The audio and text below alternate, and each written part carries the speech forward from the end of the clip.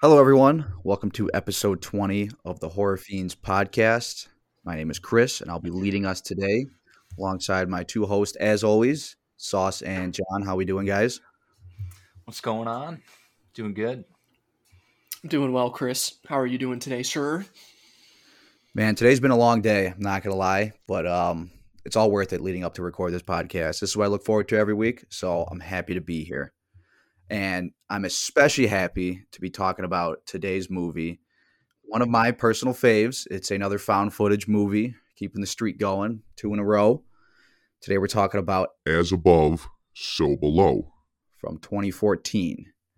Now, John, this is a movie that I have recommended to you several times since the podcast has started, and I feel like I've played it up enough to where you could only be let down by it. So I'm hoping you weren't too excited and had too much anticipation to the point where you got let down. But I'm also just hoping you enjoyed it as a whole. Excited to hear what you think. Yeah, you definitely hyped it up a little bit, and I was very excited to watch this one because it's been on my Letterboxd watch list since basically I joined that app.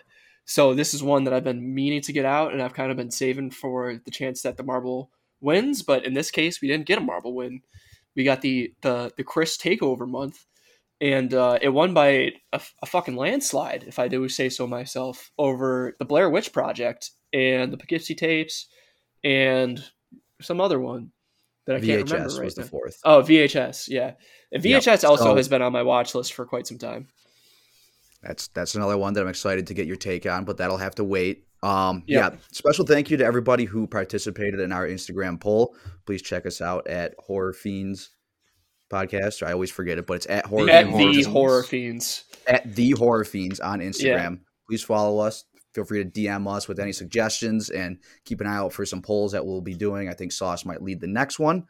But thank you to everyone who participated and for whoever voted for this movie because I've been looking forward to talk about it. So very excited today. Do you guys have anything else before we dive right into this week's movie? So this was for sure a first time watch for me. Sauce, this was a first time watch for you, I assume? It was. I watched it last night for the first time, so Nice. Very good. fresh. And Chris, you've seen this how many times? 2, 3 times? I would say 4 times at this point. Okay. I watched it way back. I think it was right around 2014. Maybe it was more like 2015, 2016. And I've watched it again on my own and with somebody else since. And I watched it a couple days ago for a little refresher. So, Gotcha.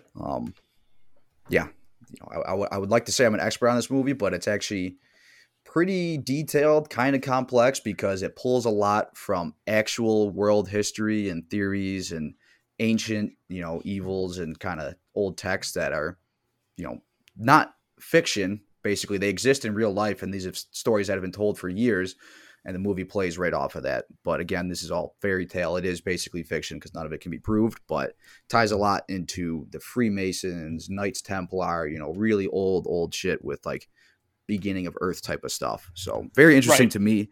There's also a little bit of a National Treasure vibe to this movie. I don't know if you guys kind of picked up on that. Everybody remembers the classic films with Nicolas Cage where he's flipping over the Declaration of Independence and stealing it and all that shit. They kind of go into that a little bit as they set up the movie in the first act. But, Yes. I definitely picked that up. Yeah. Yeah. I got those vibes too.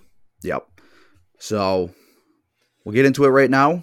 Spoiler alert, if you've not watched the movie, I'm going to spoil it. I'm going to try to rip through the plot pretty quick because there's just no way I can touch on everything.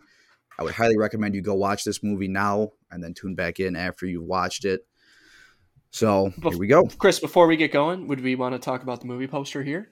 Well, I was going to get into that, but let's go. Okay. So first thing, like always, before we talk about the movies, is we talk quickly and give a score on the movie poster itself. So for this movie, it's pretty straightforward, and it actually ties into the movie pretty well. It's the Eiffel Tower in red, kind of sky behind it in black, and then basically inverse right in the middle of the movie poster is the same thing. It's flipped over. There's kind of a pile of bones, symbolizing the catacombs and stuff like that. It says, as above, so below on the bottom of the movie poster. And on the top is the tagline of the only way out is down. Now, more or less, that's what it looks like. There's kind of a couple different versions. I know I just said there's kind of the inverse. It's upside down. The Eiffel Tower is upside down. Is kind of the gist of it.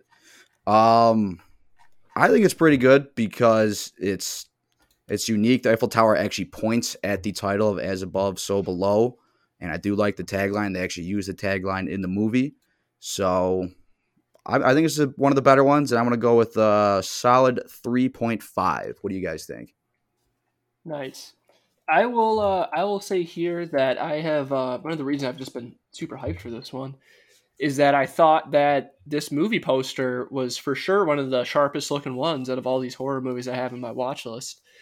I just really like the art, sort of like the centered style of the Eiffel Tower upside down. You got the skulls, you got the bright red color.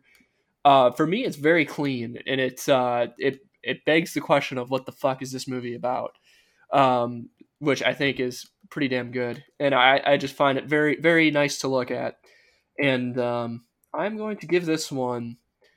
Bring out the drum roll, folks, because this is my new number one movie poster. I'm giving this one.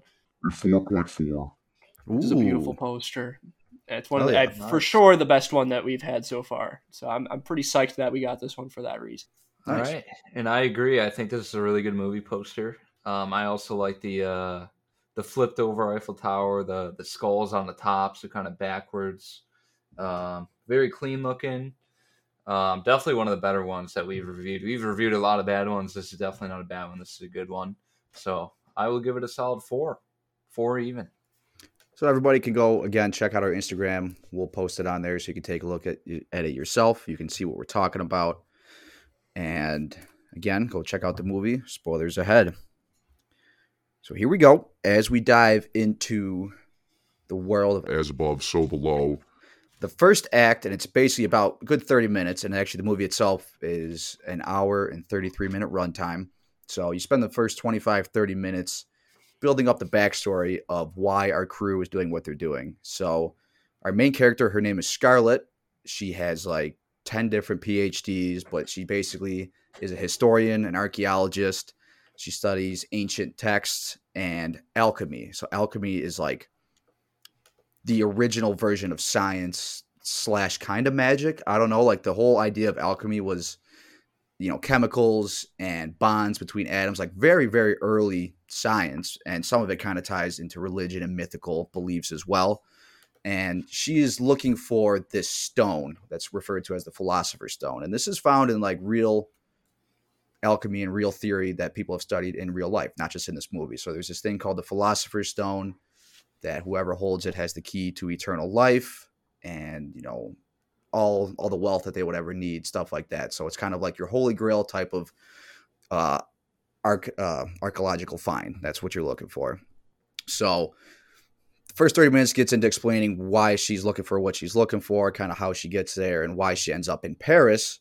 She really ends up in Paris because she needs to find her friend there who can translate what she found in her previous time in Iran, and also because the text and all the stuff she's studying also leads to Paris, and says that like in the catacombs where the guy who was studying alchemy was buried, he's probably buried with his Philosopher's Stone. They believe this guy Flamel was the one who discovered the stone, and then when he died, he buried it. And there's kind of like a riddle, National Treasure style, of how to find the Philosopher's Stone. So that all leads us to Scarlett and her cameraman. This is a found footage movie, so the cameraman, his name is Benji, and he's the one filming everything up until this point. They find a guy by the name of George, who is an old friend of Scarlett's. He translates some of the stuff she found, points them in the right direction. They realize they have to go into the catacombs. So some random guy, as they're doing a tour, like a guided tour of the catacombs, they see some sketchy guy who says, "Oh, you got to go to this club and ask for Papillon." And I'm not French. I'm going to butcher his name every time. So we're going to call him Pop or Pap. That's what they kind of refer to him as in the movie. So they go to this club. They find Pap. They tell him, he's like, "I don't want to go down there. Why should I take you?" And they basically tell him, "Well, we can find treasure and you'll be rich beyond your wildest dreams." They tell him to take all the treasure. That's not even what they're looking for. So the guy's like, "All right, cool." So he takes them to one of the hidden entrances to the catacombs. And this is real quick where I want to take a pause and kind of discuss the actual Paris catacombs, because they're a very real thing. They actually filmed the movie in the Paris catacombs. And here's a quick stat just from Googling it. The expanse and depth of the catacombs are unimaginable, according to this one website. Some say that it's 185 miles long. Others suggest it's upwards of 310 miles long. And some say there's a total 11,000 square meters of tunnels down there. Jeez. They also say that it goes up to 20 meters or 65 feet underground. And that's about a 5-story building is what you're looking at there. So the movie makes it seem like they're much deeper. It seems like in real life, there's basically less than 100 feet of depth, but the movie, as you can imagine, goes much deeper. So the best way to describe the catacombs is that there are more dead bodies buried in the catacombs than there are living people in Paris today. And that's a fact. Over 6 million, I think I saw on the website, 6 million bodies and remains are down there, and probably much more that have been undiscovered or unidentified. They have all these bones and skulls lined up down there in an actual ornate and decorative pattern. So they used to just kind of be down there scattered about, and somebody in the 1800s actually went down there and made it look nicer and kind of presented it. And actually in the 1800s was the first time they opened it for the public to go down there and view. So it is the largest singular catacomb burial site known to man to this date. So just that's kind of the best way you can start to imagine what these people are getting into. There's no light down there. They're going in there as if they're basically going cave exploring is the best way to picture it, like deep cave exploring. So Pop, he brings along his crew. He's got a girl named Susie. They refer to her as the Banshee, which they never expand upon. Just an interesting nickname for her. That was so weird that they never defined what that means. Yeah, I think we'll get into this later, but of all the characters in this movie, she's the most useless. She does nothing. Oh, but yeah, she's there. Then the other one of Pop's companions is Zed. Refer to him as the Climber. And Scarlett, her gang, is her cameraman Benji, and then her friend George. George was very reluctant to go into the cave or the catacombs because we find out that his younger brother died while drowning in a cave, something to that effect. So he doesn't want to go down there, but they kind of force him into because as they're about to enter, a police officer sees them and kind of chases them in there. So he gets stuck going down there with them, even though he didn't want to. So that's our crew of 6 that are down exploring the catacombs for now. They meet a friend along the way. We'll get to him in a second here. So they first get in there. Like I said, the cop kind of chases them in.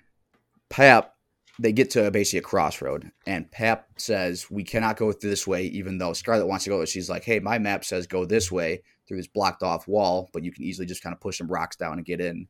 And Pap's like, no, that is forbidden to go down there. Nobody goes there. It is, bad place. It's evil. And that's where Nobody comes back. Yep. That's what he says. And he says that is where his once friend La Taupe, who knows those caves like the back of his hand, ends up going in there, never to be seen again. And that was 2 years ago that they have not seen La Taupe. So don't go down that way. They decide to go a different way, which Scarlett believes will take much longer, but they have no choice. They have to follow their guide, Pap. So they crawl over like a bunch of bones, kind of get through this long passage of very tight, very narrow climbing and crawling. And right away, we get into the claustrophobia aspect of this movie. That's touched on a lot with tight spaces, getting stuck, being stuck underground. I don't know if you guys suffer from that at all. I'm sure a lot of people do. They're claustrophobic. I don't think I am, but I also don't think I could have done what these people did in the movie. So, you guys claustrophobic at all? I'm not claustrophobic, but if you put me in that situation where you're underground hundreds of feet and with dead bodies and stuff and bones, that would freak me the hell out. So yeah, I definitely am. I couldn't do that situation. I would want not to be any part of what they were doing. That's for sure. Yeah, I feel like that was a really cool scene in this movie, and it happens incredibly early in their spelunking of the catacombs. That was almost immediately. They just start immediately being terrified. So I thought it was pretty cool, actually. I very much enjoyed that scene. Especially Benji. Yeah, sure and Benji, that was kind of his shining happens. moment in this movie, in my opinion. Yep. Being the cameraman, we don't get too much of Benji, but he does actually install cameras on 3 of the people's, basically they have headlamps on. So we do end up getting a couple different angles, which is nice. And again, this is found footage, all filmed from headlamp cams and one main cam carried by Benji. And actually, real quick, before they actually crawl through those bones, they walk by this room where there's clearly just cult members in there with candles, chanting. You see this lady who you've actually seen before in the movie kind of walking by on the streets. So very creepy vibe right away. Like shortly after entering these catacombs, they're just seeing like cult members doing shit. So that'll come back later. Yeah, can we touch on that later? Because that was bizarre to me. Yep. It does have a purpose, though. Yep. So after they crawl through these bones, which seemingly they make it seem like it takes a while. It's a long, maybe, I don't know, call it like 400, 800 meters of just crawling over bones in a very tight space. They get out. They end up exactly where they were before they entered that pile of bones. So they're like, wait a second. Like they started to not trust Pap because he was like, I thought this was the way to go. Clearly it was not. They basically went in a circle from what they think. So after wasting all that effort, they just decided to go the way that Scarlet wanted to go, which was through the forbidden way, the evil entrance. So soon after they go through that entrance, they're going through some corridors. They hear a phone ring, and the first thing I thought of was the black phone. And I don't know if Me you guys too. thought of that as well. I totally did. I was like, I've literally never experienced that in really many two other movies. Like of all the movies I've watched, only the black phone has like a ringing landline in it. Yep. And and also the piano that's down there, like just a random piano that has the same key broken. That was George's, right? That was like his kind of flashback. Yep. Yeah. So all the members who are down there start to experience like weird things. They're seeing things from their past or hearing things, such as the phone actually relates to Scarlet, because you find out later that she didn't pick up the phone when her dad committed suicide. He called, she didn't answer, and he killed himself. We talked about George and his brother who drowned. That piano was special to both of them. But soon after, they kind of encounter these creepy objects that should not be there and are kind of ominous. Lataupe appears, the man who apparently disappeared 2 years ago into this same tunnel and has not been seen since. He pops up to the surprise of everybody, and he informs them that the only way out is down. And that, again, is our tagline. I love when he dropped that line because it just kind of sets the movie it sets your mind for where the movie's about to go, which is basically they're fucked. The way they just came through collapsed, so they can't even go backwards, and they just have to keep going down and deeper into these catacombs to try to hopefully find a way out. As they go through, they find a well. So this well is probably another 70 to 100 meter drop. So they basically set up a line, rappel right down there. Everybody makes it down okay. And you start to just get like a weird scene where sounds are happening and everyone kind of gets freaked out by it, but nothing else happens there. And they end up in this trap room that's kind of like an ancient Egyptian trap. And they basically have to figure out the riddle, pull the certain stone out. They get out of there okay, opens up a secret door. And this door leads them into a tomb. And this tomb has a body in it of a Knights Templar knight. So like a Mason type reference. Now, this body has been there for hundreds of years, but it looks like it was buried yesterday. Like the skin is still on him. Very creepy looking dead guy laying right in the middle of the room. And again, kind of like a little riddle thing. They turn off their lamps, figure out that they got to swim through some water to get to the other side. And this is where they find the treasure room. This is what they were looking for. Scarlet thought that she was looking for. She found the room with the answer to her riddle and the stone that she thought she was looking for.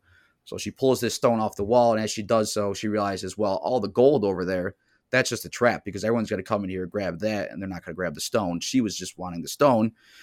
All of the people that she was there with just wanted the loot. And they basically triggered a trap. The room collapses. And now they got to figure out what to do because they're essentially trapped in there. So once they are trapped, the as above, so below phrase comes into play. Scarlet actually says it herself. And that actually originates from the Lord's Prayer, on earth as it is in heaven. That's kind of the Egyptian translation of it, as above, so below. I didn't even think about that, but yeah. That was from my research after I watched the movie, so I can't act like I knew that right away. But A lot of religious undertones, and I'm going to get into that now. Basically, they start to talk about hell and how hell is described specifically in Dante's Inferno, the layers of hell. I think it's 7 or 9 layers of hell, There's something like 9 that. layers, and they're like 9. rings. There's like Yeah. each level is a ring in hell, depending on how poor or how offensive your sins are. Yep. So basically, they realize at this point, this is where their world kind of flips, and they end up going to. They go deeper. I don't think they go through this. They don't go through a second well yet. They just end up at a small little entranceway with the inscription that says, "Abandon all hope, ye who enter here." And that is essentially the inscription on the gates to hell. So they realize that they're kind of entering hell. Metaphorically, they're still in the Earth's tunnel and like digging through the Earth type of deal. So it gets a little gray here. I'm not going to try to act like I know exactly what they're trying, the director's trying to show us there, but that's the gist, is they're entering hell in their own way. Once they go through there, they end up again in the same room. So they start to see the same stuff they've seen before in reverse order. They basically traverse the same path that they just did in reverse order, except they still go down when they get to the well. They get to another well, clearly built around as a well, circular hole, all that, and they rappel down that again. Now, once they do, I believe that is where, actually before they go down that second well, they find La Taupe again, if I'm correct. Yeah, the La Taupe scene happens first. Yep. So as they're traversing back through the same area they've been through, they find La Taupe. La Taupe gets lost when they first trigger the trap in the treasure room, so they don't know what happens to him. They're just like, whatever, he was a crazy guy anyway. Well, as they're going back through, they see him in that same room, and he's just like standing there, not responding, breathing heavily, being a goofball. So the one girl, Susie, decides to go up to him to like try to see if he's all right and get him to say something. As she touches him, he just grabs her and bashes her head off the ground like 3 or 4 times, and then just disappears again after that. So it was very brutal. that was the extent of Susie in this movie. After we see her death, again, they're just going back through. They then come across that well, keep going down, and while the rest of the crew is down, Benji's the last one up there kind of manning the ropes, and you kind of see the creepy lady from the cult scene earlier. You see her walk by. Benji kind of cuts the camera over to her. You get a really nice jump scare that, she pops up in the camera's face. It cuts down to the camera views below the people down there, and you see Benji just fall right down this giant well and smack into the ground, and he is now dead as well. After we get Benji's death, they just kind of keep on forging ahead. They know shit is hitting the fan. Things are getting worse, but the only thing they could do is just keep going further into this nightmare. They hear distant screaming ahead, and this is actually where Pap kind of encounters his trauma, whereas he sees a burning car deep down underground with a man sitting inside of it. The man is like clearly on fire, but not reacting. He just kind of turns.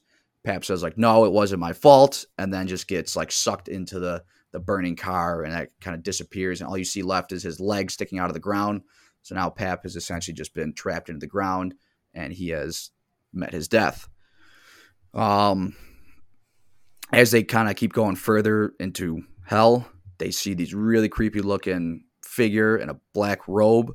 There's kind of a couple, but we see one at first, and we see these faces and kind of hands in the wall, almost symbolizing people who are trapped in the walls of this kind of cave.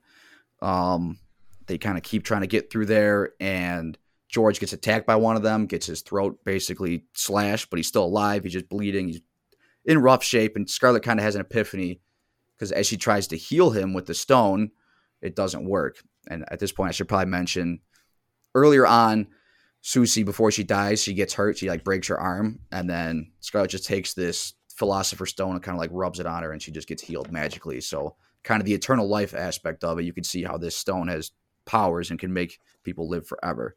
Yeah, there's some magic in this universe. Basically, is basically what I got out of the stone. Yeah. Yep. I was gonna kind of get your guys' thoughts on that once I get through this in a second.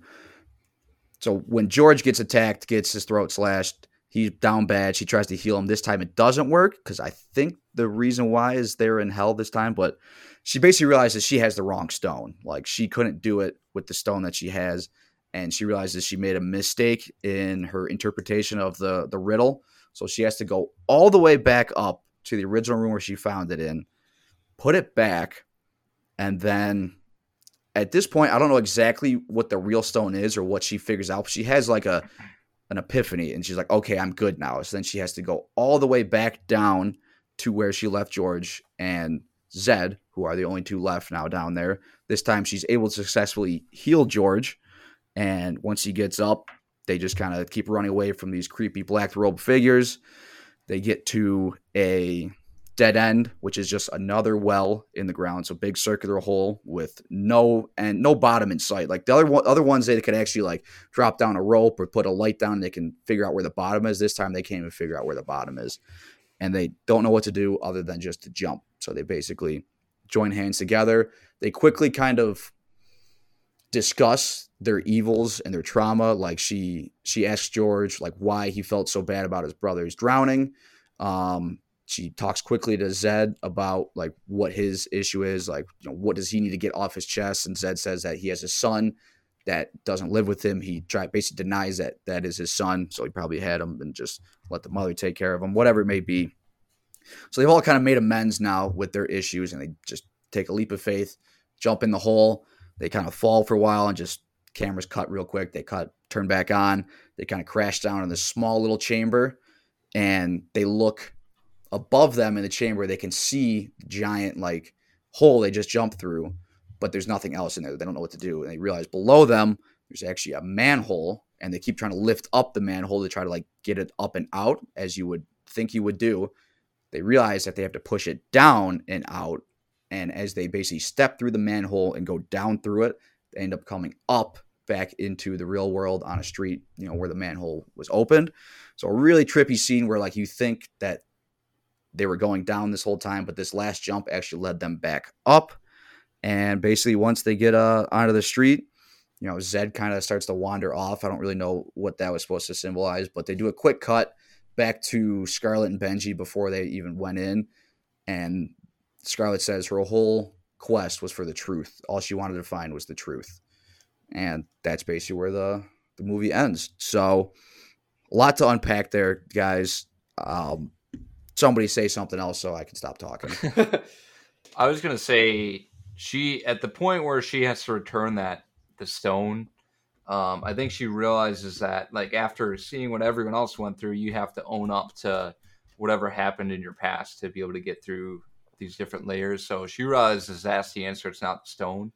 And then at that point, once she goes back, she puts it back. She meets her dad again, who is, I think he kind of glanced over this, was hung. And she apologizes to him on the way down, and then he disappears. Yep. And then she kind of makes amends with George. And then right before they jump on that last layer of hell, they all kind of own up to what has gone on in their lives in order to get out. So that was kind of what I got out of it. And it's kind of cool. You can match up. I'm looking up all these different. It matches up exactly to the circles of hell in Dante's Inferno, because that very last circle, the ninth circle, which is actually where Satan himself is supposed to live, is actually a frozen ice of lake, is what it says in Dante's Inferno. And in that scene, when they're about to jump, you can see they're breathing. You can see like cold smoke coming out of their mouths, like almost as like it's winter. So that's supposed to symbolize the ninth circle. You can match up all these different. I mean, there's so much detail in this movie, but you can match it up circle by circle of hell with different scenes in the movie, apparently. But it's a lot to unpack. I'm sure we're not going to cover it all, but I just thought that was cool to point out. Yeah, Sauce, I'm glad you mentioned it, and I think I touched on it earlier, but yeah, there is a lot to be drawn from Dante's Inferno. I've never read that, or I don't know all about it. This movie actually kind of makes me want to look into it. It's probably weird as that sounds, because I'm sure that's a pretty morbid thing to read into, but it's also probably pretty interesting too. Very introspective type of stuff. So yeah, it'd be hard for me to kind of explain it any further than that, but there's a lot of references to hell and also heaven and just kind of that type of religion. I will way say of looking that at while I was things. working today, I just fucking read the entire Dante's Inferno. I literally just had a bunch of downtime, and I read the Wikipedia. I shouldn't say I read Dante's Inferno. I read the Wikipedia summary of Dante's Inferno, I was gonna where they say, go ring by ring and they explain everything. And All I right. think like they don't exactly like hit every single ring, but I think they kind of take a lot of It's the pretty ways. close. Yeah, they take a lot of ways in which they transport to the next one. In Dante's Inferno, the way you get from one ring to the next, at least twice they mentioned that you have to go down a well. So that's very telling. And I actually thought that's really cool. I didn't catch that they were like breathing like cold air in that last scene. Yeah, I was trying to figure I noticed out that. how Yeah. that ninth ring comes into play, and that's kind of how they did it. I didn't know that either. The ninth circle is like contrary to belief. Everyone thinks of Satan and hell as fire, but that ninth layer is actually a total frozen. Yeah, lake I didn't know he's that. supposed to be in. I did not know that's how It's Dante's just Inferno weird, depicted weird it. to think about. Well, another one too. The first layer of hell is called limbo, and that's where our boy Latope. Oh yeah, Well, that's and actually pretty Latope. cool too. So I believe Latope that is that actually Colt dead. and Latope are both in limbo. That's supposed to be the first circle. Yep. So, if you'll let me explain, limbo is basically where you're not bad enough to go into hell, but you're not good enough to go into heaven. So it's more so the aspect of you're not good enough to go into heaven. So it's not like you're just like nothing. It's like not like a purgatory thing. It's like since you didn't make it into heaven, you have to go to hell, but you're stuck in limbo. So it's like the easiest layer of hell. So that's why you see Latope and he kind of doesn't really talk much. He's kind of just stuck there. He doesn't know what to do. So I did like that one. And also, John, I'm going to sidetrack us a little bit here, but the Smiling Friends episode Yeah. where Charlie goes to hell. Oh yeah, You do he remember is where you frozen meet in Satan. hell. He's That's in a great- frozen lake, Yeah, but right? that's because he lost his mojo. Yep. But I guess Right. that is There's similar. a different reason why. But they show Satan in a frozen lake. Good point. Yeah. Good point. The Smiling Friends got it right. I will also. I kind of want your guys' opinion on this. I think that a lot of this movie is like the central concept of this movie is the best part about it. Do you guys agree with it? Like the idea of like the Dante's Inferno is the coolest part about this, or do you guys think something else is better? No, I definitely think that's the best part. That is built around it. You can match it up. Yeah, I just think I think if had I known all this going into the movie and rewatching it would have made the movie even more interesting. oh, we just there goes lost Chris. Yep, I for sure missed a lot of stuff, and having it be a first watch, I'm definitely intrigued at a second watch, which is great. I think so. I don't know if I want to get too far into this right now, instead of if we want to keep going into plot details, but I will say like the one thing that I couldn't help but notice about this movie is that I think like the progression of events, particularly in the first part of the movie, is super clunky. Like the introduction of George, meeting Latope and Pap, or sorry, not meeting Latope, meeting Pap. Like just some kid told them to go find him at the club. That kid never shows up again. We don't know who the hell that kid was. That's Like- also a kid in limbo. Oh, That's why he did he show back disappears. up in limbo? Yeah, he never showed back up, but he's supposed to. Oh, be in limbo. okay. It's Well, that might alluded. partially explain it, but I just felt that like some of the dialogue too was just super clunky. Like Yeah, I'll say like it wasn't perfect, and I think like the script itself like for sure had some issues in terms of like finding out like her just being willing to just like deface and like take off an artifact on the museum wall and then cover it with like acid in the early part of the movie. Like this main character for me almost single-handedly will lose it a single star in my score, because this was like the most frustrating, stupid, but at the same time like just like I don't know. She's not dumb intellectually. She's supposed to be very smart, but she acts like a complete idiot. And I really wanted her to get punished, and it seemed like out of everybody, she didn't get punished. That was kind of like my lone like grievance with this movie. I'm just curious, what did you guys think about Scarlet? Because I couldn't fucking stand her. like after the opening scene. John, I'm glad you brought up that take on her because I never really thought like that about her. I can see how she's frustrating. She's definitely reckless. You know, she's not stupid, but she's extremely reckless with her actions, especially when they talk about Iran. Like the movie opens with her in Iran, and she's like says on camera, like I could be, you know, buried alive and knocked over the head with a rock or something for trespassing here. Like she understands her consequences, but she does it anyway, all in the pursuit of like her father's study to find this philosopher's stone. And they do a good enough job of like making a pretty rock solid backstory of why she's doing this and like what all of it means. But at the same time, like it's just a bunch of bullshit where she's like in Iran and then she's all of a sudden back in Paris and then she knows this guy George and all that stuff. So yeah, I could see how the first act doesn't really do it for you. Yeah, I don't know what specifically was the director's if she was supposed to be sympathetic or not, or I think she was. I think that's why you get the whole backstory with her dad, and she's very committed to finishing her father's work, and she's a bit obsessive, and like she got George in trouble and sent him to jail before.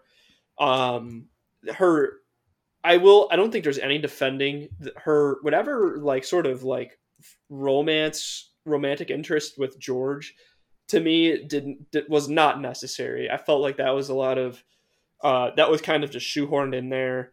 The character of Susie was, like you said earlier, Chris, completely pointless in the scheme of things, to be honest with you.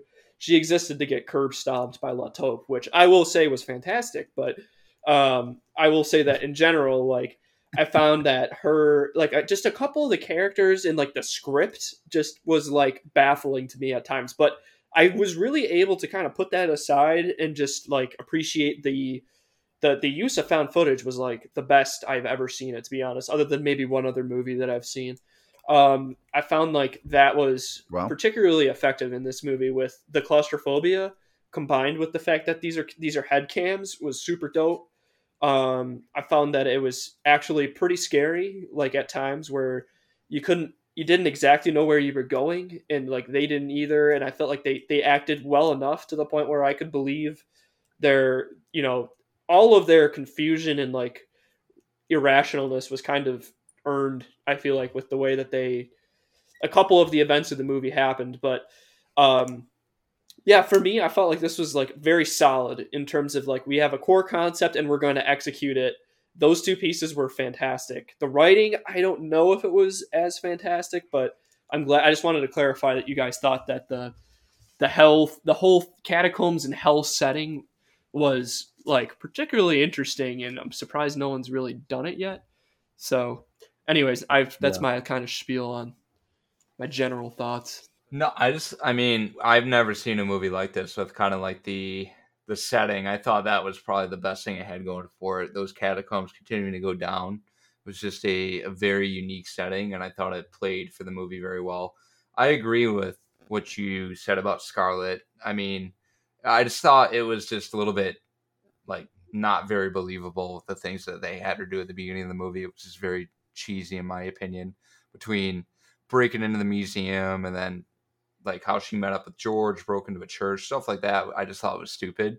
But once it got to, I would say like the second half of the movie, once they entered the catacombs, everything from there I thought was great. So that's kind of where I stand with Scarlet.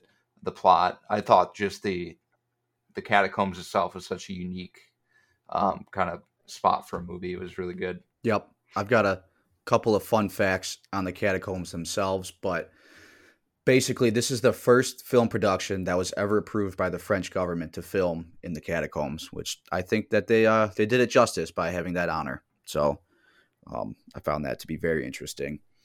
I've got nothing else that I've got to say before I give my spiel at the end with my score, but do you guys want to get into some of our favorite scenes? Sure. Yeah, it's very difficult. I actually might need a second because I for sure had a couple other plot points that I kind of just wanted some clarification on, maybe that you guys picked up on. Is it all right if we do that, Chris? So right away, I was like just in general, just kind of confused as to what purpose was Benji to Scarlet. Is he just like a student working underneath her that's just filming this exploration? Okay, so here is one thing from the spooky trivia. While no backstory is given to Benji, it could be deduced by how he died. While waiting to climb down the rope, Benji is on the 8th floor, or 8th ring, which in Dante's Inferno would be the 8th circle of hell, called Fraud. He's pushed down the hole by a woman holding a baby, killing him instantly when he lands on the 9th floor. It's possible that he had a wife or girlfriend who had a child that either betrayed or deceived, that he betrayed or deceived, which would explain his death. So in terms of his relationship to Scarlet, they don't really get into that. Like I've kind of been curious about that myself as to, he was never the love interest with her. Was he also just interested in the alchemy, archaeology stuff? Maybe he was a student in the same class as her. But that is kind of his backstory in terms of why he died the way he did. But I would agree, they don't really go into that. They kind of just say like, oh, he's the cameraman. They kind of play that off and have him die in a semi-interesting way with a pretty good jump scare. But I would agree they kind of lack a little bit in his plot. Right. That helps me a little bit. What else you got? I think a lot of this has to do with the Dante's Inferno references that just seemed slightly out of place in reality. But I'm willing to excuse those things if they have a true reason based in reality. When Pap gets just obliterated in that car, whatever ended up happening to him when he just gets like buried head down, I know for a fact that is also a punishment in one of the rings of hell. So I'm certain that was the feet sticking up out of the ground. Yeah, I read that one. I watched a video on it. I just don't remember. I'm gonna try to look it up. Yeah, I imagine they were pretty deep because it was towards the end of the movie, and it seems like there's a correlation between the early events happening in the first couple rings. All right, so maybe there's some clarification on the Crusader as well. Like, that dude was random as fuck. He was great. Like, he scared the shit out of me. Like, it was scary in that he didn't do anything because I was expecting him to just jump up and scare them at some random point, when they came back through the reverse, right? The mirror dimension. I'm getting ahead of myself. Let me go back to Pat being buried like that. They just left that motherfucker. Like, they wasted no time just running the fuck away from the Pat after they tried to like resuscitate each one of their friends, and mostly to no avail. It dawned on me it was pretty funny that they were just like, all right, well, he's fucking buried. Like, just leave. They tried to pull him out, and they were like, oh no, I'll just leave him. They were like, they kind of played it off as if they're too scared to know what's going on. But you kind of have Zed, who like is the one who tries the most to save him, and the other two, Scarlet and George, they kind of, I could tell like they kind of didn't care for him from the beginning, so they were ready to just move on right away. Okay. Zed tried a little bit. All right, I'm willing to excuse that. And then this is my last point that I just kind of wanted just a little bit of clarification. I'm assuming that Susie died to Latope. Latope being in that ring of hell is kind of surprising to me because he was in purgatory and like he got brought down there kind of as he was being a guide, but then he became like possessed somehow when they crossed back over. Maybe that's just like an imposter version of Latope that just absolutely annihilated Susie's head. But I'm assuming that's maybe true. this. I don't know where that fits in. No, I'm assuming her punishment, like the reason that happened to her is because she left Latope down there all those years ago, and I was curious as to why, like the Pap also like left him down there. So it seemed, I think I kind of answered it basically because we're talking about how there's different punishments for different crimes and stuff like that. It seems as though Susie's crime, even though she has no character, it was just that she left Latope down there. So I think I answered that own question myself. And Pap was the kid in the that actually fire. is that's basically what the spooky trivia says. All right. Well, yeah. It's still very cloudy though. Like they don't go into it in the movie at all, so it's kind of all just guesswork here. All my notes that I have right now are basically like, what is with this cult and these women? Like they showed that woman walking outside the club. They showed her chanting down there, and they showed her pushing Benji down the. I'm assuming that was her. That has to be purgatory, like you were touching on earlier. So, there's another thing from the spooky trivia. When they first enter that secret tunnel, they come across an altar room, red candlelight, various naked women. And what they say here, and again, this is guesswork, they say possibly a manifestation of Benji's deceived, reoccurring ex-partner, the mother of potentially his child. So they're saying maybe part of that, what they're seeing in the cult, is part of like Benji's backstory of like why he's there and what his sins were. So that kind of might more be related to him than. Okay. All right. I'm glad we touched on those before I gave my scene. I still think I'm going to take a minute because I got 3 circled right now and I just got to brainstorm why. So if you guys want to rip 1 or 2 off, prime candidates, have at them. No, I'm definitely ready to rip. So, honorable mentions. We'll start there. So as the crew is getting ready to go down in the catacombs, they're basically in Papillon's van. He's got all this like climbing gear, headlamps, all that good stuff. And Zed just decides to give his impression that was of fucking Robert De Niro for that no was reason. so funny. I just thought it was hilarious. It was so he did a pretty good impression too. Like he made the face. Yeah, and that was a everything. massive Giuseppe So, moment, though, Chris. That's That was not a my favorite, Giuseppe but it's one of moment my for favorites. sure. We'll get there. So that was a good comic relief. There wasn't too much comic relief in this movie. So really the rest of mine are going to be on the spooky side. I love the jump scare you get where right before Benji dies and when he kind of gets knocked down the well. That one, it got me basically 4 times. All 4 times I watched the movie, it gets me. Latope bashing fucking Susie's head into the ground is really good. Honestly, though, for my favorite scene, I'm going to have to go with the scenes that involve the black robed figures, and more so like the first time you kind of see him, he's sitting there in a chair. And I don't know if you guys picked up on this. It took me until I read the spooky trivia. That is actually supposed to be like the devil or Satan himself. Like the only, Yeah, I was honestly thinking that because I'm like, this dude has to fit in somehow into Dante's Inferno, and I was thinking he was towards the end. That has to be their version. So of the devil. you only see his face for a split second. It's like a disfigured face of a baby almost, and you don't see any faces of the other black robed figures. But just the way they kind of introduce him, you see him walk across the hallway, and then they kind of hide, and they go back that way. You see him sitting in a rocking chair, just kind of waiting. They kind of skirt by and behind him. All of a sudden, he turns. Like the amount of suspense in those couple of minutes, and that's basically before Scarlet realizes that she's got the wrong stone, and she's got to basically do the whole thing over again, go back and get the right one. Like I just really like the suspense they build during that. So I'm gonna go with the Satan scene. Did you notice too? I was gonna say for that, Chris, the sounds that Black Road figure was making. It was making like wheezing sounds. Like it was just absolutely it was pretty terrifying. Yep. So that is what I'm gonna pick. I will save some more honorable mentions to the end in case you guys pick them. So I don't know, John, you've had an opportunity here to think, or Sauce, you got one ready to rip? Well, John already mentioned one of the ones that is up there for my favorite, but I thought they did an incredible job with the claustrophobia aspect with Benji.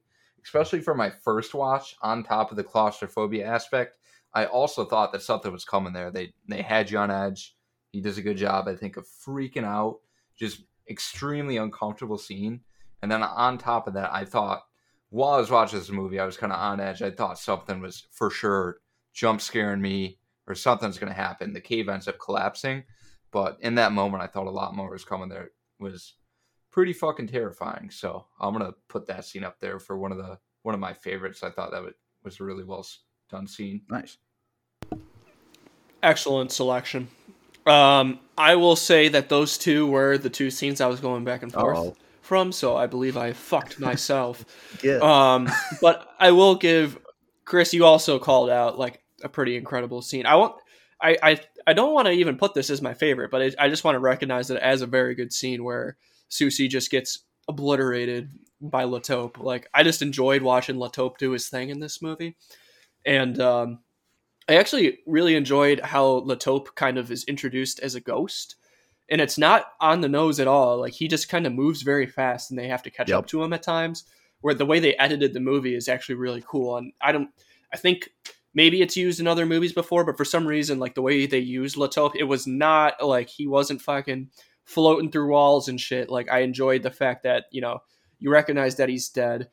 They told you that he died and he's kind of leading this whole thing. And it kind of every scene that he's in, I'm just waiting for him, and they keep showing him. I'm like, I'm waiting for this dude to like do something like out of this realm. So I actually thought like his addition as a character was pretty cool, even though he's just a weird fucking looking mole man. I will say that, I kind of enjoyed a lot of just the general scenes where nothing is particularly happening, But the suspense, Chris, you alluded to it with the like through the webcam. They like managed it super well, and they didn't rush a lot of jump scares. Everything was pretty earned. The suspense was just right. It kind of reminded me a lot of how Smile executed on their jump scares, where like, yes, you realize like when Benji falls down the well, like it was kind of, you could feel it coming and it happened, and it's like, all right, but that was still pretty enjoyable though. Like I thought that was pretty cool. Just to pick like a favorite scene though, it's so difficult. I will probably just give it a general scene of when they introduced to the devil. Like I think the movie took a considerable step up in tone once they descended down. And even just when they descended down, like when I believe it was Scarlet that went first, but they see the inscription along the top. Like they saw it for one time already when they went into the catacombs, but then they saw it again down the well, if I'm not mistaken. I thought that was super dope. I thought the what they did with the As Above, So Below painting when it flips in the other dimension was all like really fucking cool stuff. It's hard to say one's better than the rest. So I'm gonna go ahead and pick the scene where they go into the tunnel with the actual devil. I guess you could call that the ninth ring of hell. I thought that was pretty cool. I think they still could have maybe made it a bit scarier, or at least sort of communicated that was indeed Satan instead of just, a ghoul just fucking lurking in the caves. Yeah, I overall like you guys are on the note. I'm glad I'm not the only one. It's hard to pick a favorite scene. They're all kind of on the same level. So it's a good problem to have. I would say a couple other honorable mentions for me. Right, actually, short after the Robert De Niro impression is when they enter the catacombs, and then like they kind of get chased in there by the cops, and just for no fucking reason, Pap decides to throw a smoke bomb to cover their trail, and that one just made me laugh too. Like, yeah, that was wild. It made no sense. It just made me laugh. No, like why does he have smoke bombs for going into a deserted cave? Yeah, one of the last things you want to bring into a cave is a smoke bomb. I really like the ending. Especially the first time I watch it, like not so much like the leap of faith part of it where they kind of escape, but when they exit it out through the manhole onto the streets, because I was kind of so mind fucked the first time that I didn't know what to think. I was like, are they in like another world now? Like, is this like the upside down, like Stranger Things? That obviously wasn't a thing back then, but I really liked the ending because it just it didn't answer a lot for me, and I liked it at the time. Now, after learning more about it and, the whole Dante's Inferno stuff, it makes sense. And, we can kind of discuss the theory, but I kind of do believe now they just end up back in the real world, like where they're supposed to be. Nothing too special about that. And then I have a question about that though, Chris. I'm assuming they started off in Paris. They went all the way through hell. Are they on a total, they're not in Paris anymore, right? No, or was that back in Paris? Or was that like straight through the earth to the other side of the earth somewhere my random? interpretation is they basically went down to the center of the earth through the ninth layer of hell and then straight back up the way they came. Not like a full pass through. Okay. I was kind of thinking that they went down to hell and then they are exiting through the exact opposite end of the earth the other way, but that's not the case. If I could like look at the architecture, because they show like a building, like a church in the background and like a park. It did it looked like Paris. So I'm going to assume it's Paris. But I wasn't for certain, so. I think it was Paris, but I think your theory, I didn't even think of that, so this is actually pretty interesting. They went down into hell, and then it would make sense why the manhole pops out the way it does. Yeah, it was flipped upside down. They had to push down on it as if they're like on the opposite end of the earth. Right. I don't know, though. I didn't do any research into that. I just wanted to see what you guys thought. I mean, there's still so much that I've, haven't even said yet with spooky trivia. It's just gonna be another one of those, like, go on IMDb, check it out yourself, because there's a ton of like fan fiction, fan theory, all that type of stuff, and just different ways you can kind of look at the movie. But there is that general consensus of like how each one of their actions, the different areas they end up in, relate to Dante's Inferno and the rings of hell. Anything else you guys want to try to clear up or air out before we give out some scores here? Or do you want to do maybe Villain and Giuseppe first, real quick? Yeah, let's name our Villain and Giuseppe here. Okay, because let's do Villain, because it's not very clear in this one. It's up for interpretation. So I'll go ahead and say our villain could be the devil, Satan himself. kind of a little Black Phillip maybe made his appearance in this movie. Who else can you nominate? Is it Latope? Yeah, I was just thinking Latope, but he is kind of just like a victim. Like he's just a ghost that's been mining and forgotten, and then whatever ends up happening to him to make him destroy Susie like that. I don't know if that was him or what that was all about, but it's still interesting. Yep. I wouldn't say he's the villain. I would say Scarlett's the villain because she's so fucking annoying and she sort of lures these people to their death, sort of promising them treasure when they, like, if you remember, the reason she even gets the pap to show him what's going on is that there's promise of treasure. Like, at no point did I believe Scarlett was ever going to give them treasure. And they go into the gold room and it's like fake, like, you know, it's a booby trap essentially. But I don't know. She was so fucking annoying and she advances the plot so clunkily, in my opinion, that she's my personal villain. Like, I was gonna say, I hate this character. It sounded a little personal. So, but yeah, to your point, I think there is some merit to her being the villain in the fact that this was all her idea and her father's work as well that led her down this path. Both of them were basically that would be obsessed. her path to being the villain, basically, for Yep. luring these other people. She also has no regard for the three people she meets in Paris. She shows some sympathy and some, you know, affection towards George. She obviously had a past with him. And then with Benji as well, she seemed to genuinely care when he was in trouble and when he ultimately died. But you could tell she basically didn't care at all about Susie, Zed, or, you know, Pap at the end of the day. She was fine with moving on from them very quickly after their deaths or after whatever. No, she mostly just wanted to finish her father's work. And I feel like even in the end, she only changed her vibe because she figured out the way that I get out of here is if I go return this stone. Like, she is brave, like, or just, you know, but it's hard to call something brave when she just, you know, dives right into underwater holes in a tunnel 300 feet deep. Like, I wouldn't call that brave. She's just she's obsessed. reckless. Yeah, she's obsessed and reckless. And what do you think, Sauce? I agree with the devil. I think you could this isn't a person, but you could just make an overall argument for like repentance. Everyone there felt responsible for something that they did that caused them to go down there. And I don't know. What do you guys think of that argument? I mean, not really a person. It's just a concept. You're kind of saying that the villain here is sin or sinners, right? That's kind of why they all ended up there. Sin, repentance. Yep. Which is what caused all of this, caused them to go down there. So, I don't know. It's tough. This is my overall thoughts. Yeah, it's kind of. This is a very difficult one. You can kind of convince me any which way.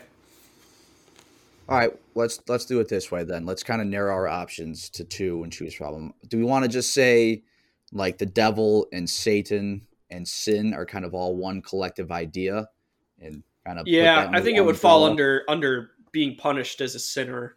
Like all three of those ideas have that in common.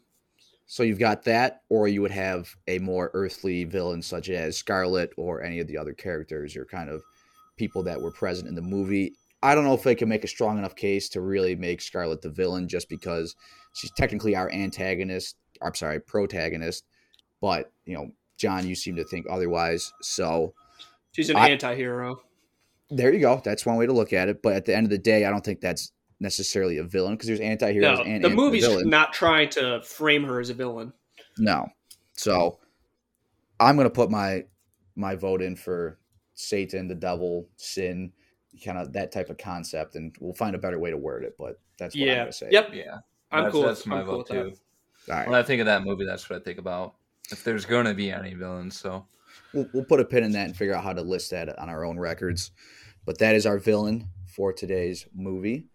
Now, a more lighthearted debate, you could say, would be our Giuseppe of the movie. And we've got a couple of choices here as well. So the easy one right off the bat is going to be Latope. He checks almost all the boxes for being a Giuseppe. I'll let you guys talk about him, but my other recommendation would be Zed. He is the other male character we typically do a male Giuseppe. Doesn't have to be. Susie could be a Giuseppe, but she's so useless that she cannot be.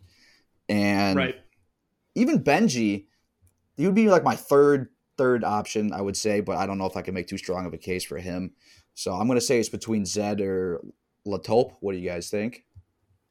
Yeah, I think it's between those two. I wish there was neither of them are very that strong in my personal opinion. I think we just don't get any Giuseppe moments like you were saying, Chris. This is kind of it's very short on humor, particularly from the it's a second very and third serious act. movie.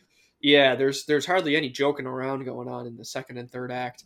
And then even the resolution of it is kind of like just there's no time to really like process. You as an audience don't spend any time. They just get out and that's it. Like they made it out. So I was going to say Zed for his De Niro when I first watched it. I was going to say Zed because he had his De Niro impression. They just kind of like slap on this little shit about him, like having a kid and a wife right before he jumps down a well, which I thought was completely not backed up by any sort of previous scene. Like, we didn't learn anything about this guy. He just kind of like, he's like, yeah, I left my wife. And I'm like, what the fuck? Like, this fucking guy. And like, I couldn't believe that he made it he survived of everybody. Like, he was just a really random motherfucker to survive, which is kind of a Giuseppe They didn't moment. really play much about Zed. We don't really know much about him. He's he's a climber. He has a De Niro impression, and he left his wife. So his character is kind of a Giuseppe in that, like, there's just little developing. The La Taupe looks like a Giuseppe, and I would say that he almost is too integral compared to Zed. Yeah, I'm kind of leaning towards Zed here, Chris. Basically, is what I'm getting at, because I feel like La Taupe is sort of one of those, like, he's important for the Dante's Inferno connection, and not just for him, but for Susie, whatever her name is. I feel like all three male characters, including Benji, not George. George is a bit more important, but all of them don't really have enough of a character to really say that they're a Giuseppe. But my vote would be for Zed plus his name. Yep, that is a good Giuseppe name. Sauce, let me hear your thoughts, and I think I'll break the tie. All right, I'm going to go for Zed as well, just because one of the only comedy acts of the movie, the De Niro impression. I mean, other than that, he doesn't play really any role at all, just kind of that random, I left my wife at the end. I don't know. And then La Taupe, we were debating for the villain of the movie, so I don't really feel like... Yeah, it's hard to call Giuseppe a villain. Yeah, so I feel like he just doesn't fit, so I'll go with Zed as well. Well, I guess I don't have to break any tie. I'll give my final 2 cents on it, though.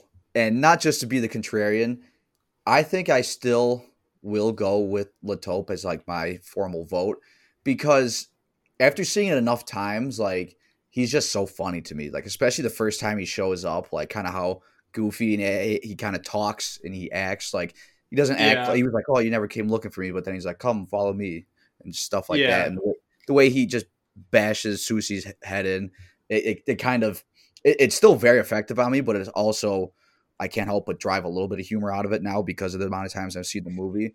Yeah. Plus, you get I thought Zed. It was funny too. Zed is basically, he ends up just being like the backup cameraman. Like, Benji dies, they're like, here's Zed, hold the camera, and he just becomes the cameraman, which I think is a very deceptive thing to do in a found footage movie, just become the cameraman. So I'm definitely they are kind of like just two iterations of the same Giuseppe. Like, they're both just Frenchmen that are there to show them around. And Pap just has a little more lines, to be honest. Zed easily could have had that role. There's nothing stopping Zed from being the Pap.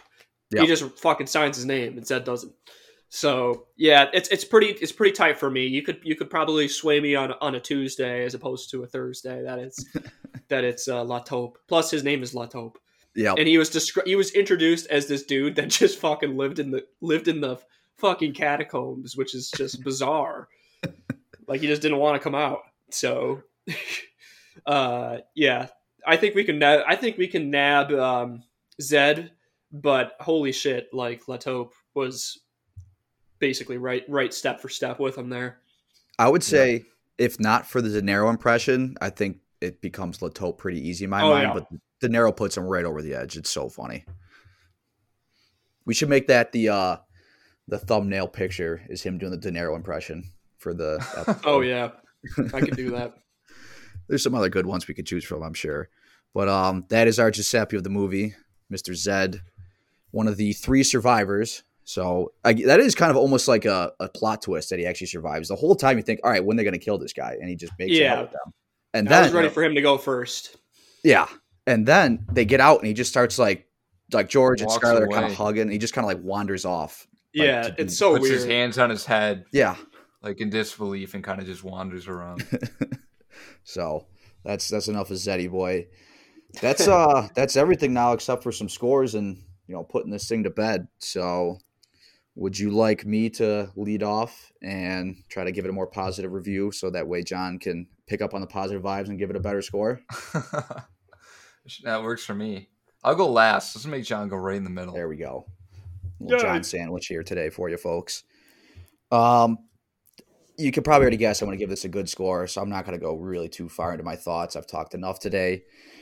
What I really like about this movie is actually some of the historical, and not even like the Dante's Inferno part, but the actual like Knights Templar and how it seems pretty realistic for the most part. Like, I don't really like to talk about realism with movies, but when a lot of the backstory is grounded in reality, I like that, especially with like ancient history, stuff like that, where there's a little bit of supernatural that is still present in some of the real life theories. Like that kind of piques my interest. So I like that a lot about it. Of course, it's found footage. I love that. And the way that they kind of instill the growing fear that these characters are going through, it really hit home for me the first couple times I watched this. The first time I watched it was with a couple of females, one of them that I was dating at the time and some other ones. Like we were all just truly like hiding behind our hands kind of as they got deeper and deeper in there because it was so just unsettling how the fact that they're so deep underground, they cannot go back. And the only way for them to get through this is to just make it worse. You got to keep going deeper.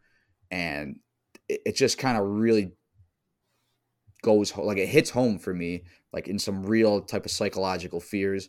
And they throw in there, these people had their past traumas and stuff like that you got to overcome as well. That seems like something we've seen in some other movies we've talked about on the show here. But overall, this movie checks a lot of boxes for me. Some good scares, not a lot of comic relief. That's kind of one of the only things that I would say I don't like. And at the same time, for being an hour and a half, the first act is kind of a slow burn. And even like they get into the catacombs and it kind of takes off pretty quickly, but there's some stuff in the beginning that you kind of like, you don't really know what's going on. It doesn't really have as much of effect until you maybe watch it again.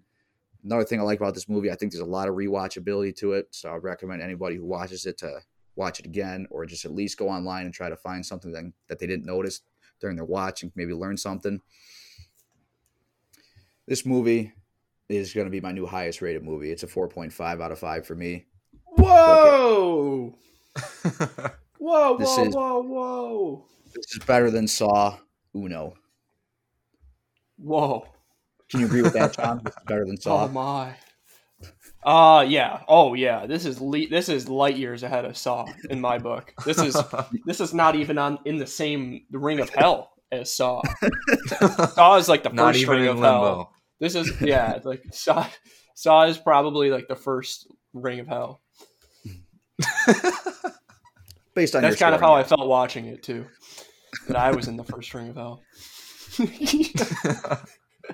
We should make that our new scale. Our new scoring is just rings of hell. We're gonna put this movie in the 5th ring of hell. Pretty good. So Hereditary's in the 9th ring of hell, in my opinion. Yes. If we have this correct, it's in a frozen lake. Yes. Interesting, Chris. So, what about this makes it the best that you've watched so far? Is it the scares? Or is it the story, or like what the concept? What about the execution? So or all of them together. Part of the reason why Saw has been so high on my list. It does have that nostalgia factor. One of the early on scary movies for me. So this movie does check that box as one of the first ones I watched, first ones I really enjoyed and got a chance to understand a little bit better. One of the first ones that I've watched over several times now. With most movies, I typically don't watch them more than once, maybe twice if I really like it. But this movie, I will put it on and have no issue with it because I feel like I find out something new or notice something new every time. I already kind of know a lot about this movie. And it is kind of the unique concept of being in the Paris catacombs and the fact that they keep going deeper and just the whole premise of the Knights Templar alchemy, like all that stuff just really kind of interests me for some reason. So I like kind of having that real world tie-in into the movie. So that's why I like it so much. Cool. All right. I think that's I think everything you say is correct. Like I can see where you're coming from on a lot of those aspects. I'm happy that it's not Saw anymore. I didn't think that would see the day, to be honest with you, but I'm so glad this won the poll for that reason alone. So Yeah. I will go second.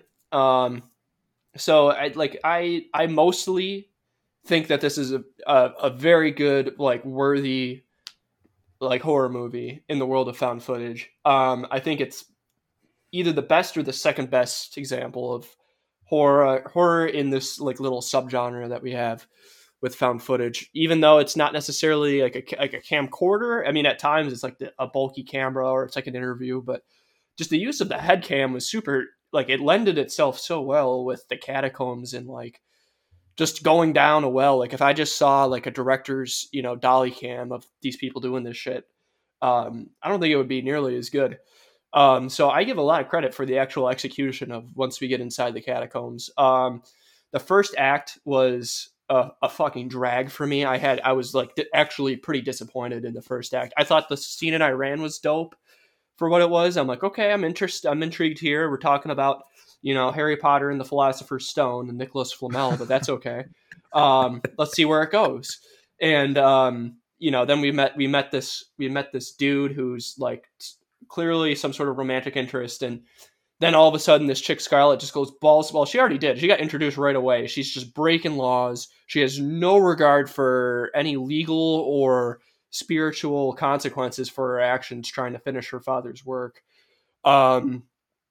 She single-handed, like I said earlier, she's going to drop the score. I was going to give it a full point because of how stupid this character was with Scarlett.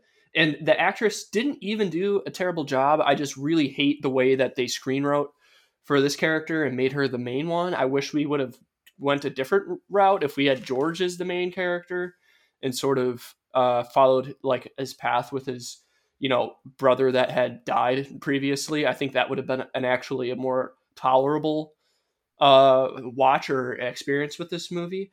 The Dante's Inferno concept is very cool, and I'm always like delighted when I just miss a lot of stuff on a first watch, and we can talk about it here and go back and rewatch it, and it kind of gives a lot of the things that I had questions about. A lot of my grievances were kind of with what is with this cult, what is with like everything that kind of happens in the world of Dante's Inferno. And it makes a lot of sense once you culturally kind of call it back to that original story, which it's very influential. It's like a very interesting, like today when I was reading Dante's Inferno, I was very intrigued as to like how this dude came up with all these concepts. So I think that in general gives it a lot of almost all of the credibility. The setting was awesome in the catacombs. I'm glad they actually shot it for real in there because it was super convincing. I was going to say the set design was pretty incredible in this movie.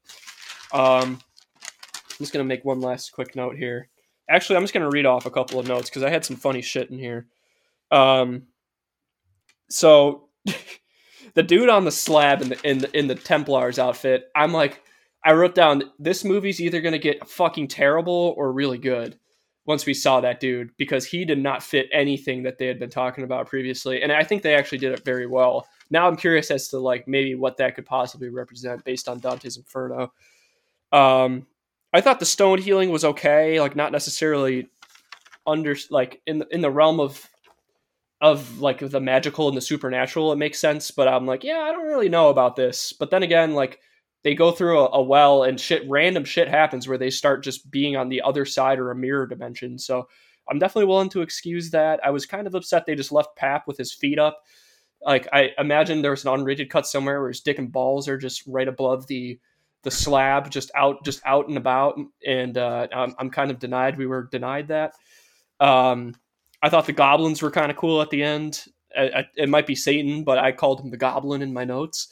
I wrote very weird ending, saying that she wants the truth, not financial gain. But I think that actually says quite a bit about her being able to escape in the first place, because she basically is doing a very like one-to-one Dante's Inferno reference that she doesn't belong in hell because she went back, returned the stone that wasn't hers, and tried to save the people around her. So there was some redemption there, and I think it makes a little more sense that she was able to escape hell because she sort of showed remorse for her actions, and she only was interested in finishing her father's work. She wasn't really going after the stone for any sort of treasure. So I think that's actually pretty cool now that I think about it. I think I've learned quite a bit about this. Like, I'm glad that we talked about it, and I'm definitely bumping up my score from what I wrote down when I finished it last night. Nice. And lastly, the ending, the purpose, like the overall message wasn't defined particularly well by them escaping, and I kind of like it open-ended like that. I don't like it being shoved in my face that, you know, the meaning was for her to forgive the whole time. That like you were saying earlier, Chris, the open-ended ending was kind of cool. And like Sauce, you made an interesting point too about, you know, it could have also made sense that they just tunneled all the way through and they're coming out someplace completely different. So either way, like there's just so much like interesting stuff in here. It's kind of hard not to call it like a good movie.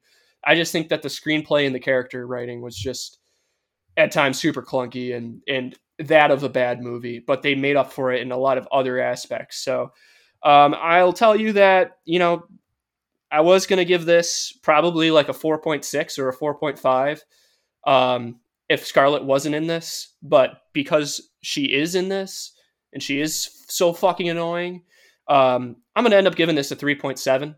And I think that's a pretty good score. And I bet you it has the potential to even go up if I watch it again and I sort of see more parallels between the story and how they sort of executed that.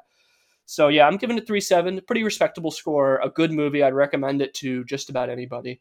If you like found footage, this is, I think, one of the best found footage. There's just something about the style that it just loans itself particularly well to like claustrophobia. So I echo a lot of your guys' sentiments that you've said about this movie. So 3.7 with the potential to go up a little more on rewatch.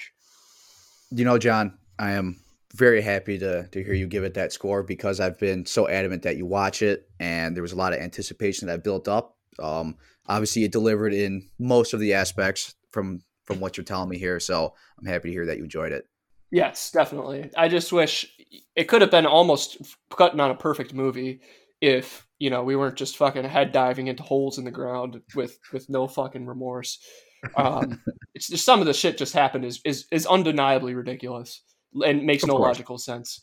But you know, I'm willing to look past that and say, you know what, it was a fun fucking movie, which is I think the best thing you could say about it. So hell yeah. Sauce, what do you think?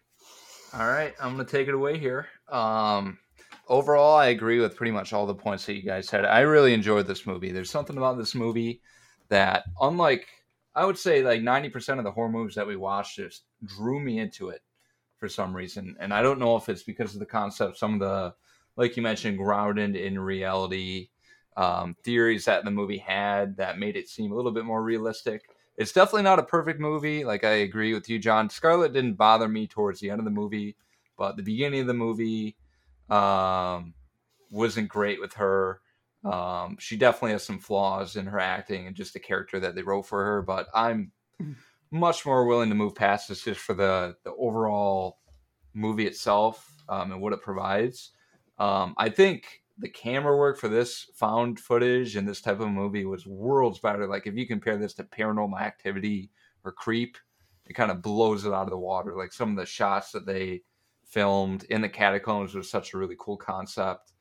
You know, just we touched on already, the claustrophobia factor is something that really is unsettling with me. It really freaked me out throughout the whole movie. And just the concept as well of just having to continue to go down these layers of hell, even though you're trapped, you can't get out. You just have to push through it. It just gets worse and worse. So something about that. I don't know. It really kept me drawn into this movie at all times. There was never a point, unlike other movies, where I feel like there's kind of some dead spots in the movie where it's just boring because they did a really good job. It's not cheap suspense. There's jump scares, they're coming, but they were just really well done. They were not cheap by any means. It just, the fact that it matches with Dante's Inferno, like the Rings of Hell, I mentioned the very last one with how you can see their breath. And there's so many different things I'm sure you can find. This movie is just so rewatchable. I don't know. I just think it's tough to find a horror movie now that has this much detail that you can go back in this kind of rewatchability. So overall, I really enjoyed it. Chris, you kind of took the score right out of my mouth. I'm going to give this a 4.5. Oh, I yeah. really enjoyed it. I was afraid for a second you were going to give it a higher score and fucking one up. I me. thought so too. I thought he was going so up. it's not perfect. Yeah. Scarlett definitely took it down a bit, just the beginning of it, but overall, really good movie. I would definitely recommend watching this movie. This is going to be pretty high up on our scores, John. You crunching the numbers? I'm gonna do a little number crunching right here. Boom, 4.2 aggregate score. It is not our highest, but it is tied with The Lighthouse for second highest rated movie, which I can't complain about. I think that's right where it belongs.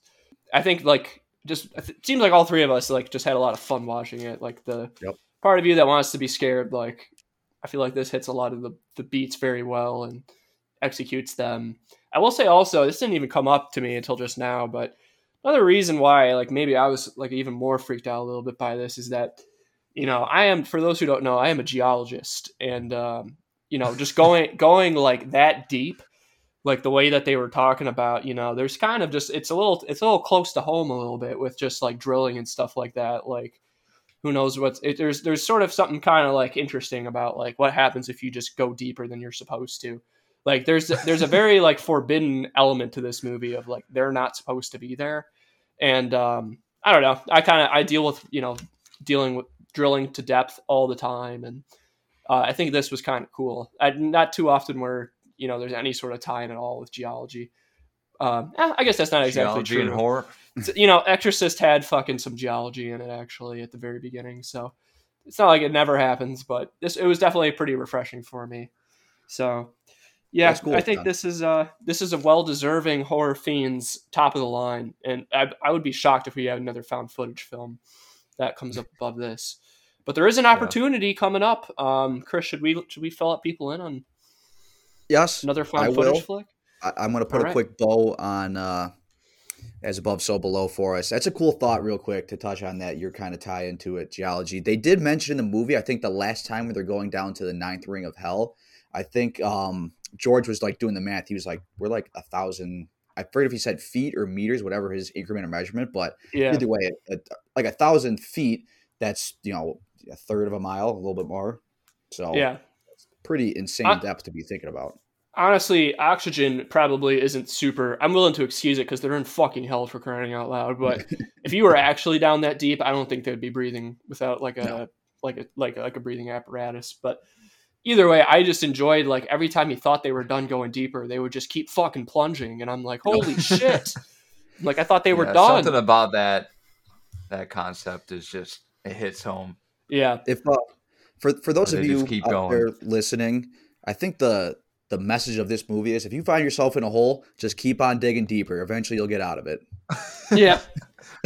Eventually, you're gonna reach the other side of the earth. Yep. Isn't that the fucking tagline of the movie? The only way out is down is the tag. Yeah. Yeah. Yep. Yeah. So, Which is cool. yeah. I like that. So real quick, I've said a lot of spooky trivia as we've gone here to kind of fill in some of the holes. Here's just a couple of fun ones.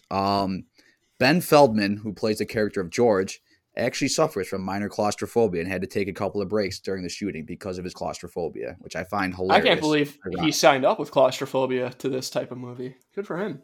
Right? I mean, I hopefully got the bag.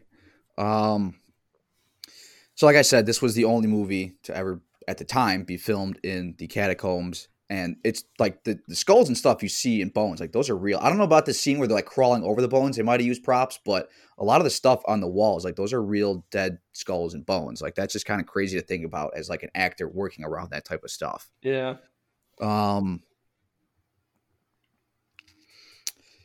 So as part of the promotion for this movie, Felix Yelberg, I believe is how you pronounce it, more commonly known as PewDiePie, traveled through the Paris catacombs to do promotion for this movie. So PewDiePie has a lore for this movie.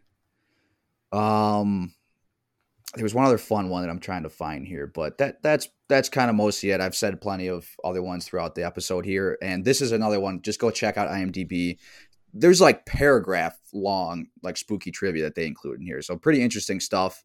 But that's it. That's what we got for As Above, So Below. I'm very happy you guys enjoyed the movie. And we're going to keep the ball rolling here with some found footage. This has been the best 3 weeks of my life here as we keep talking about found footage. We did a marble race to follow up on last week's poll that got us As Above, So Below. So we're back on the marble grind. And the marbles gave us another good one. We've got the Blair Witch Project coming up for next week's episode. And I'm excited to talk about that with you guys when we get there. So that's all for today. Without any other delay, I'm going to end this episode. And keep on digging, folks. Shaw!